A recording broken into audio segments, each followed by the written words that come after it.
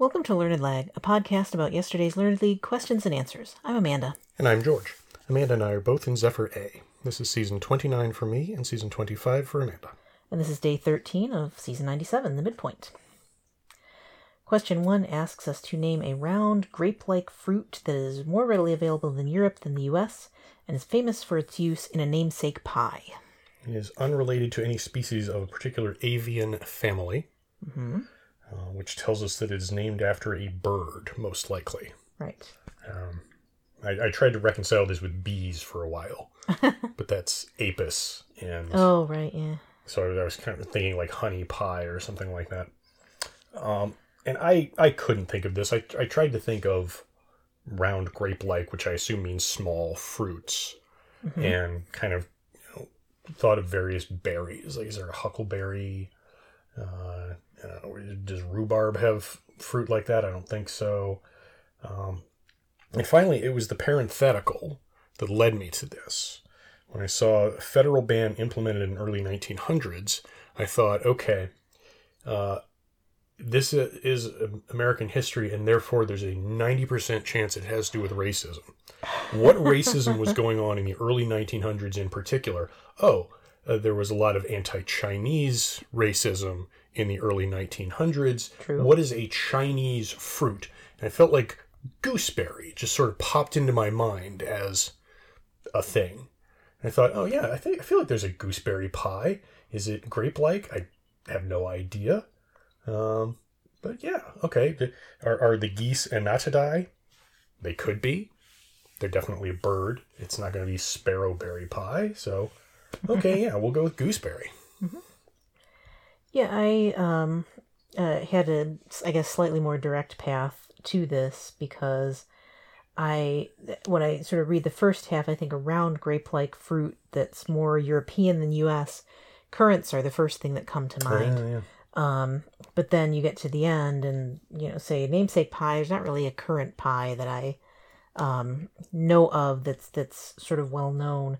And then the avian clue there made me think, oh, okay, well, this is some kind of fruit or berry that has a bird name in it. And so I thought it didn't take me long to think of gooseberry.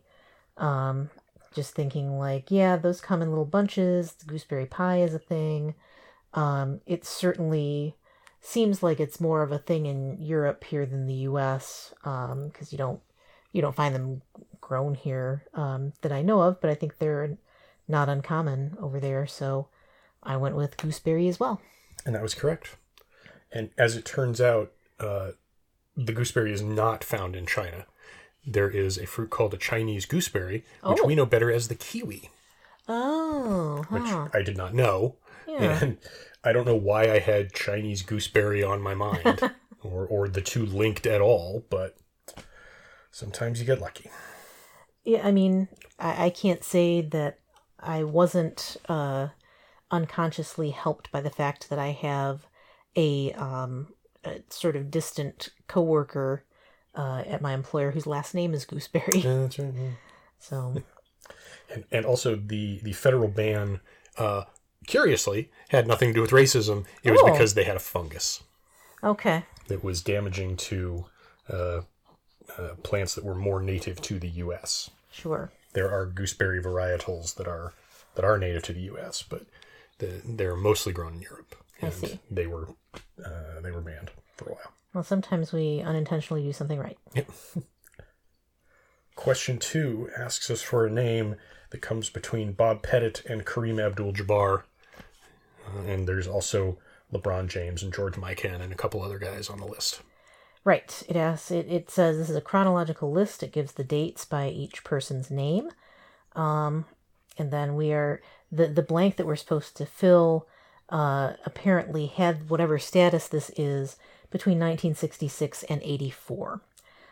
So we're looking for a, mostly 70s era iconic basketball player because Kareem and LeBron are pretty much that, that are more in my memory of, what little I know about basketball. And so the name that kind of popped to mind right away for me was Wilt Chamberlain. I knew he was a very high-scoring player. in many senses of the word. And nothing else came to mind. Like, I tried to think, was like, could this be Bill Russell? And I figured this was, again, a scoring record that people are holding. Like, they're either the, highest scoring points in a season or points in a game, or the most points in a season, total or something like that.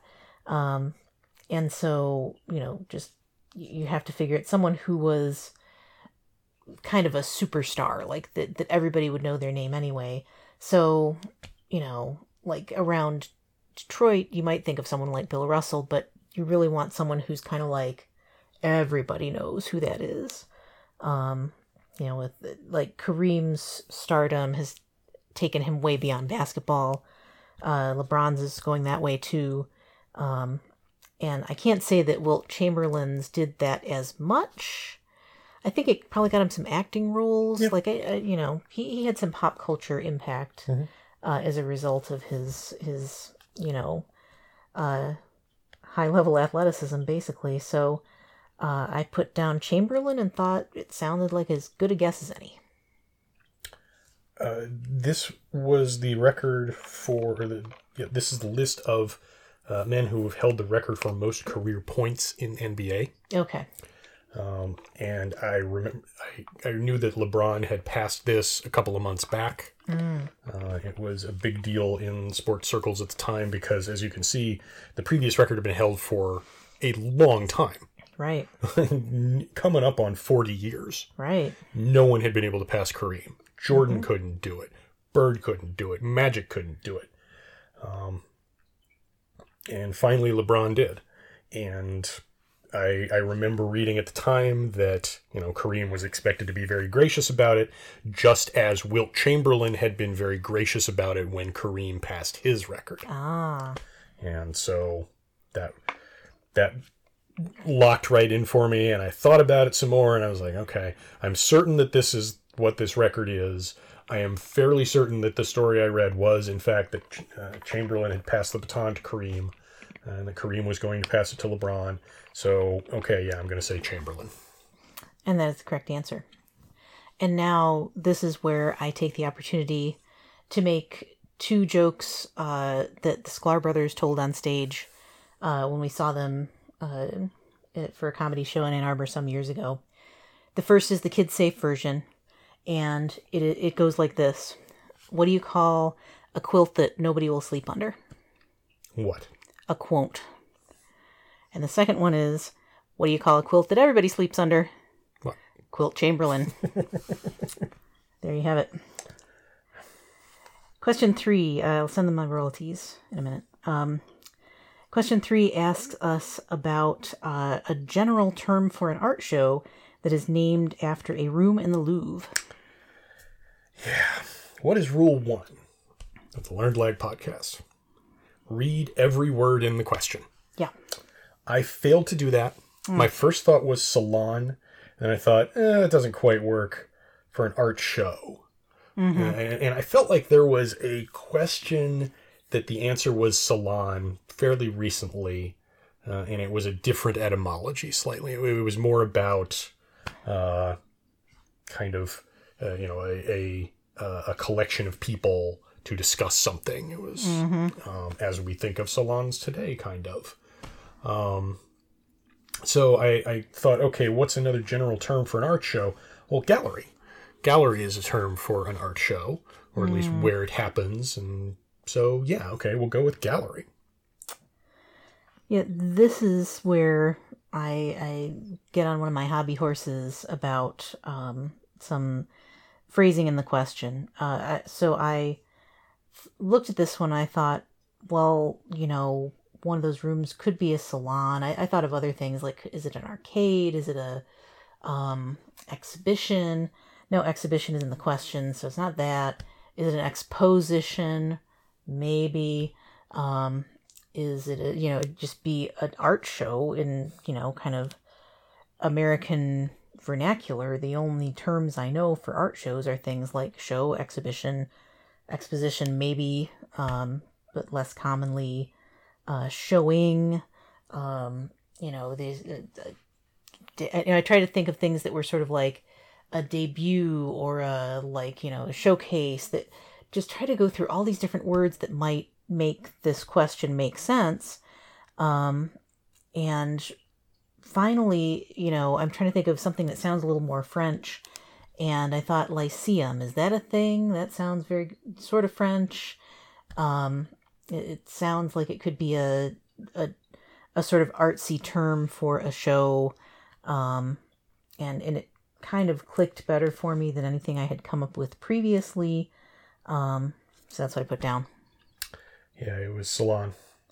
I'm very annoyed at the phrasing of this question. A general term for an art show.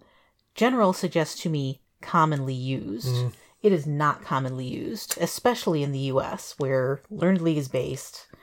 And I think that phrasing was taken directly from like a Wikipedia sort of article, without perhaps questioning whether general is the right word, because generally an art show is called an art show or an exhibition, or, it's not called this, anywhere in the U.S. in the current time.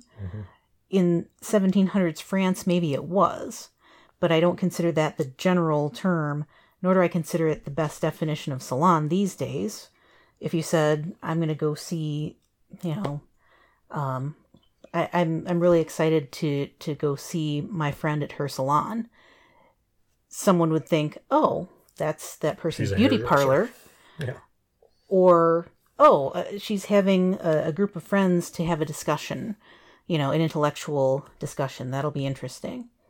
If you said to them, I'm really excited to see my friend's paintings hanging up in her salon, you would think, wow, that person is both a hairstylist and an artist. Yeah. It would never be a term that is in general usage as such. And so I feel led away from the correct answer, which would have definitely crossed my mind if it had been any inkling that this is not really a usage that's in use today in English. It might still be in use in French. I don't know. I don't speak French. Learned League isn't in French. So I'm pretty... I mean, this is a quibble, to be sure. Like, if I had really known this, then obviously I would know it. I just...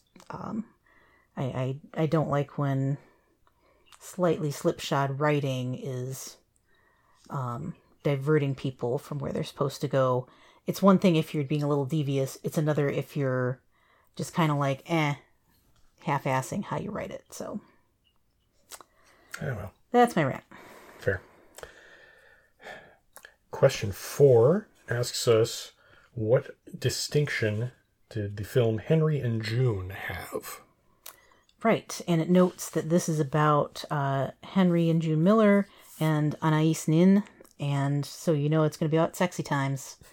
And also knowing, living as we did through the 80s, through the times of lots of, neo-Victorianism and prudishness about putting sexy times on film, there had to be, at one point, there was kind of a sort of weird compromise developed where, so that they could put sexy stuff in films, mostly sexy stuff as opposed to violent stuff, they devised a new rating called NC-17, which means I think no children under the age of 17 would be allowed in, differentiating from R rating where someone could come in with, it was restricted, but, you could go in with an adult, which meant your friend who was a senior in high school, I guess. And that way they wouldn't have to rate films that were not pornography. This was a rating they could assign in place of rating them X and just, keeping them out of theaters across the country because nobody would show an X-rated picture in a regular theater. And so this was, I didn't quite realize this was the first film that had that, but I figured it had to be it was the right timing for NC-17 to be a thing that came to pass, and knowing anything about the subject matter, I was like, yeah, that's going to be full of stuff that they, are shoot artistically, but is potentially prurient to the unsuspecting viewer, let's say. So I figured this had to be the first film to have an NC-17 rating, and that's what I put down. Yeah, I figured the time sounded about right. It was when I was in college. I remember that being a thing. I remember the movie being very Henry Miller and Anais Nin-ish. Mm-hmm. And yeah, I kind of had to think, was there... Because I feel like The Cook, The Thief, His Wife, and Her Lover was around the same time and was maybe also NC-17. But I think this one came out first. So yeah, I was pretty confident that it was an NC-17 rating. Mm-hmm. Yeah, and that was the correct answer. It's phrased as rated NC-17, but that's the same thing. Yep. Question 5 asks us for the stage name of an entertainer and writer who started in vaudeville at age 4 and then proceeded on to star in films and write mysteries and an autobiography. That became a successful musical. Yeah. And of course it asks for the whole stage name, so I have to say Gypsy Rose Lee, and that's all I'm going to say about it. Yeah, thanks for making people write down a slur. Again, not our best panel of questions here, which is interesting just in the sense of up until now we've had far fewer quibbles with the questions, so this is very disappointing because I felt the same. I didn't feel like I could put down Lee. It doesn't say the entire stage name, but the stage name was the full 3 parts of that name. So that's what I put down as well. And yes, it might be worth a quick message to the commish to be like, hey, It's one of those things that I feel like we can't erase her from history. True. It's not like we're spotlighting her and therefore making the slur a thing that comes up again and again. Yeah, I guess. At the time, it was not a slur, but, I don't know that we've ever had a question about Jim from the Huck Finn books, so at least certainly not one that would require us to write out his entire name as Mark Twain devised it. Right. But, yeah, I got this fairly quickly just because I, have been exposed to reading about her previously, and very often in the context of, this name is a slur, but yeah. Yeah, and I think the same. I think this has been a Learned League question previously, in some form or another. It might have been asking for the name of the musical or some other aspect about it, but I am pretty sure that I read up on her, kind of life and history because of a Learned League or other trivia related, something or other. And so, I don't know, find another angle is maybe what I would say about that.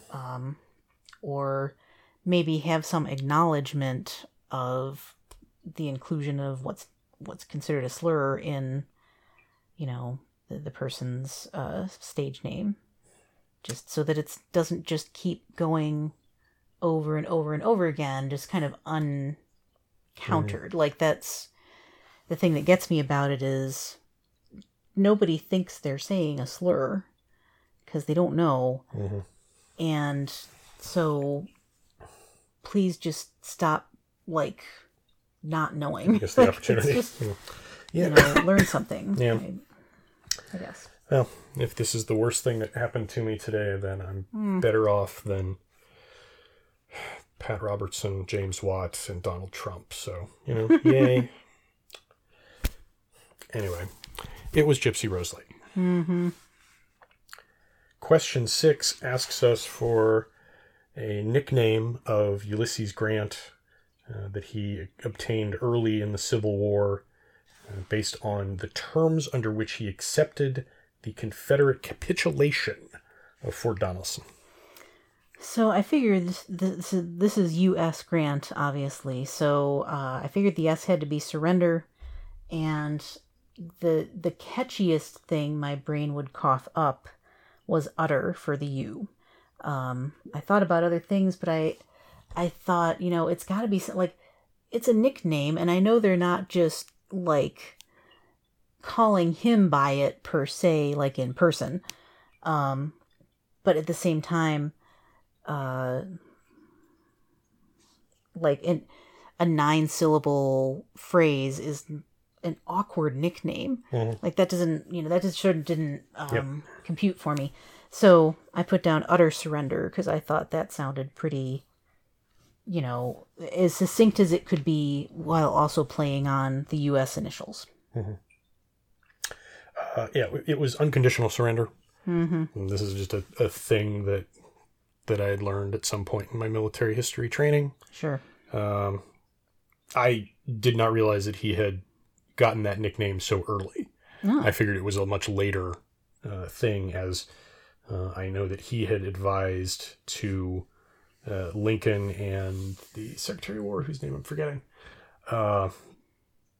He had been a big proponent of, we do not let the Confederates dictate terms by which the war ends. Mm-hmm. They will surrender unconditionally, or we will continue to fight them. Sure. Because he did not want, everything to kind of go back to normal, and 20 years later we're fighting the same war. Right. So, lucky him, it took 150. It's unconditional surrender. And yeah, nicknames used to be much longer. Yeah. Well, I realize now after the fact that it was probably more like, that's not what they called him for short. Yeah. Yeah. It's more like this is his... look, here comes old unconditional surrender now. Yeah. Like maybe this was in the newspaper, or it was in, it was kind of bandied about that, U.S. should be unconditional surrender. So I think I perhaps mixed up the type of nickname we're talking about. Reasonable. So. And I will point out, as a quibble, it was that his name was Hiram Ulysses Grant. Mm-hmm. He was enrolled at West Point as U.S. Grant because the congressman who appointed him, you have to have a congressional appointment to go to the military academy, for the most part, got his name wrong and submitted his letter of nomination as U.S. Grant.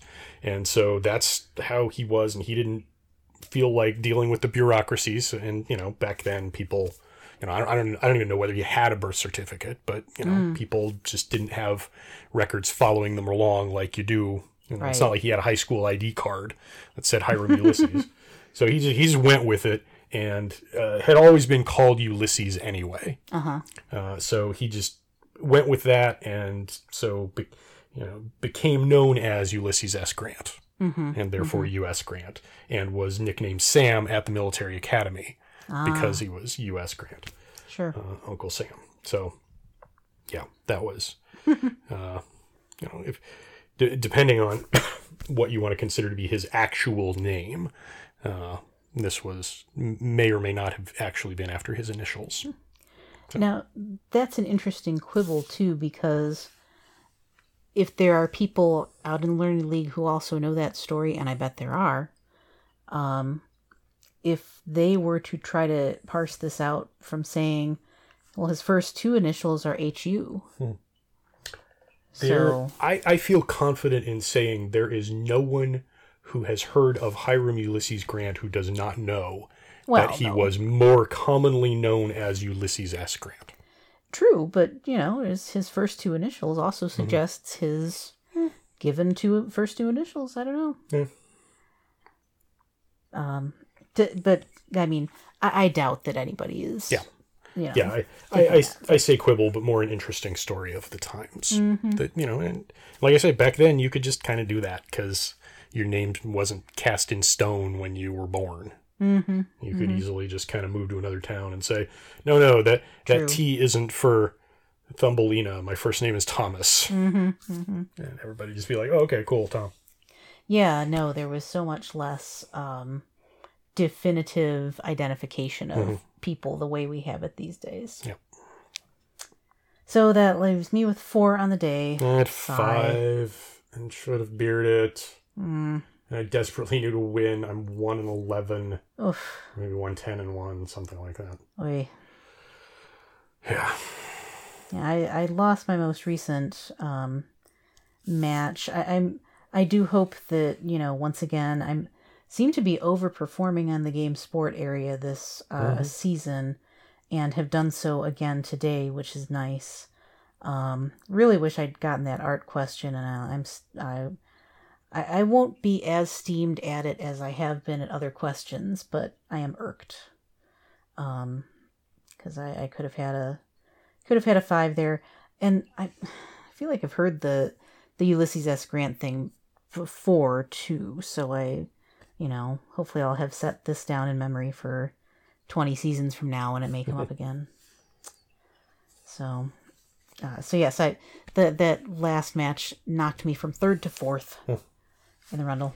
I'm still at 26th. Yep. I'm not complaining. I'm complaining about myself because I understandably made mistakes I should not have made. Oh, well, sometimes days especially are rough today. like that. I could have guaranteed myself a tie, but well. Humbug. We'll see how it goes. Yep. But that's it for today. Tune in tomorrow for more post-game analysis. And remember, don't forfeit. Don't cheat.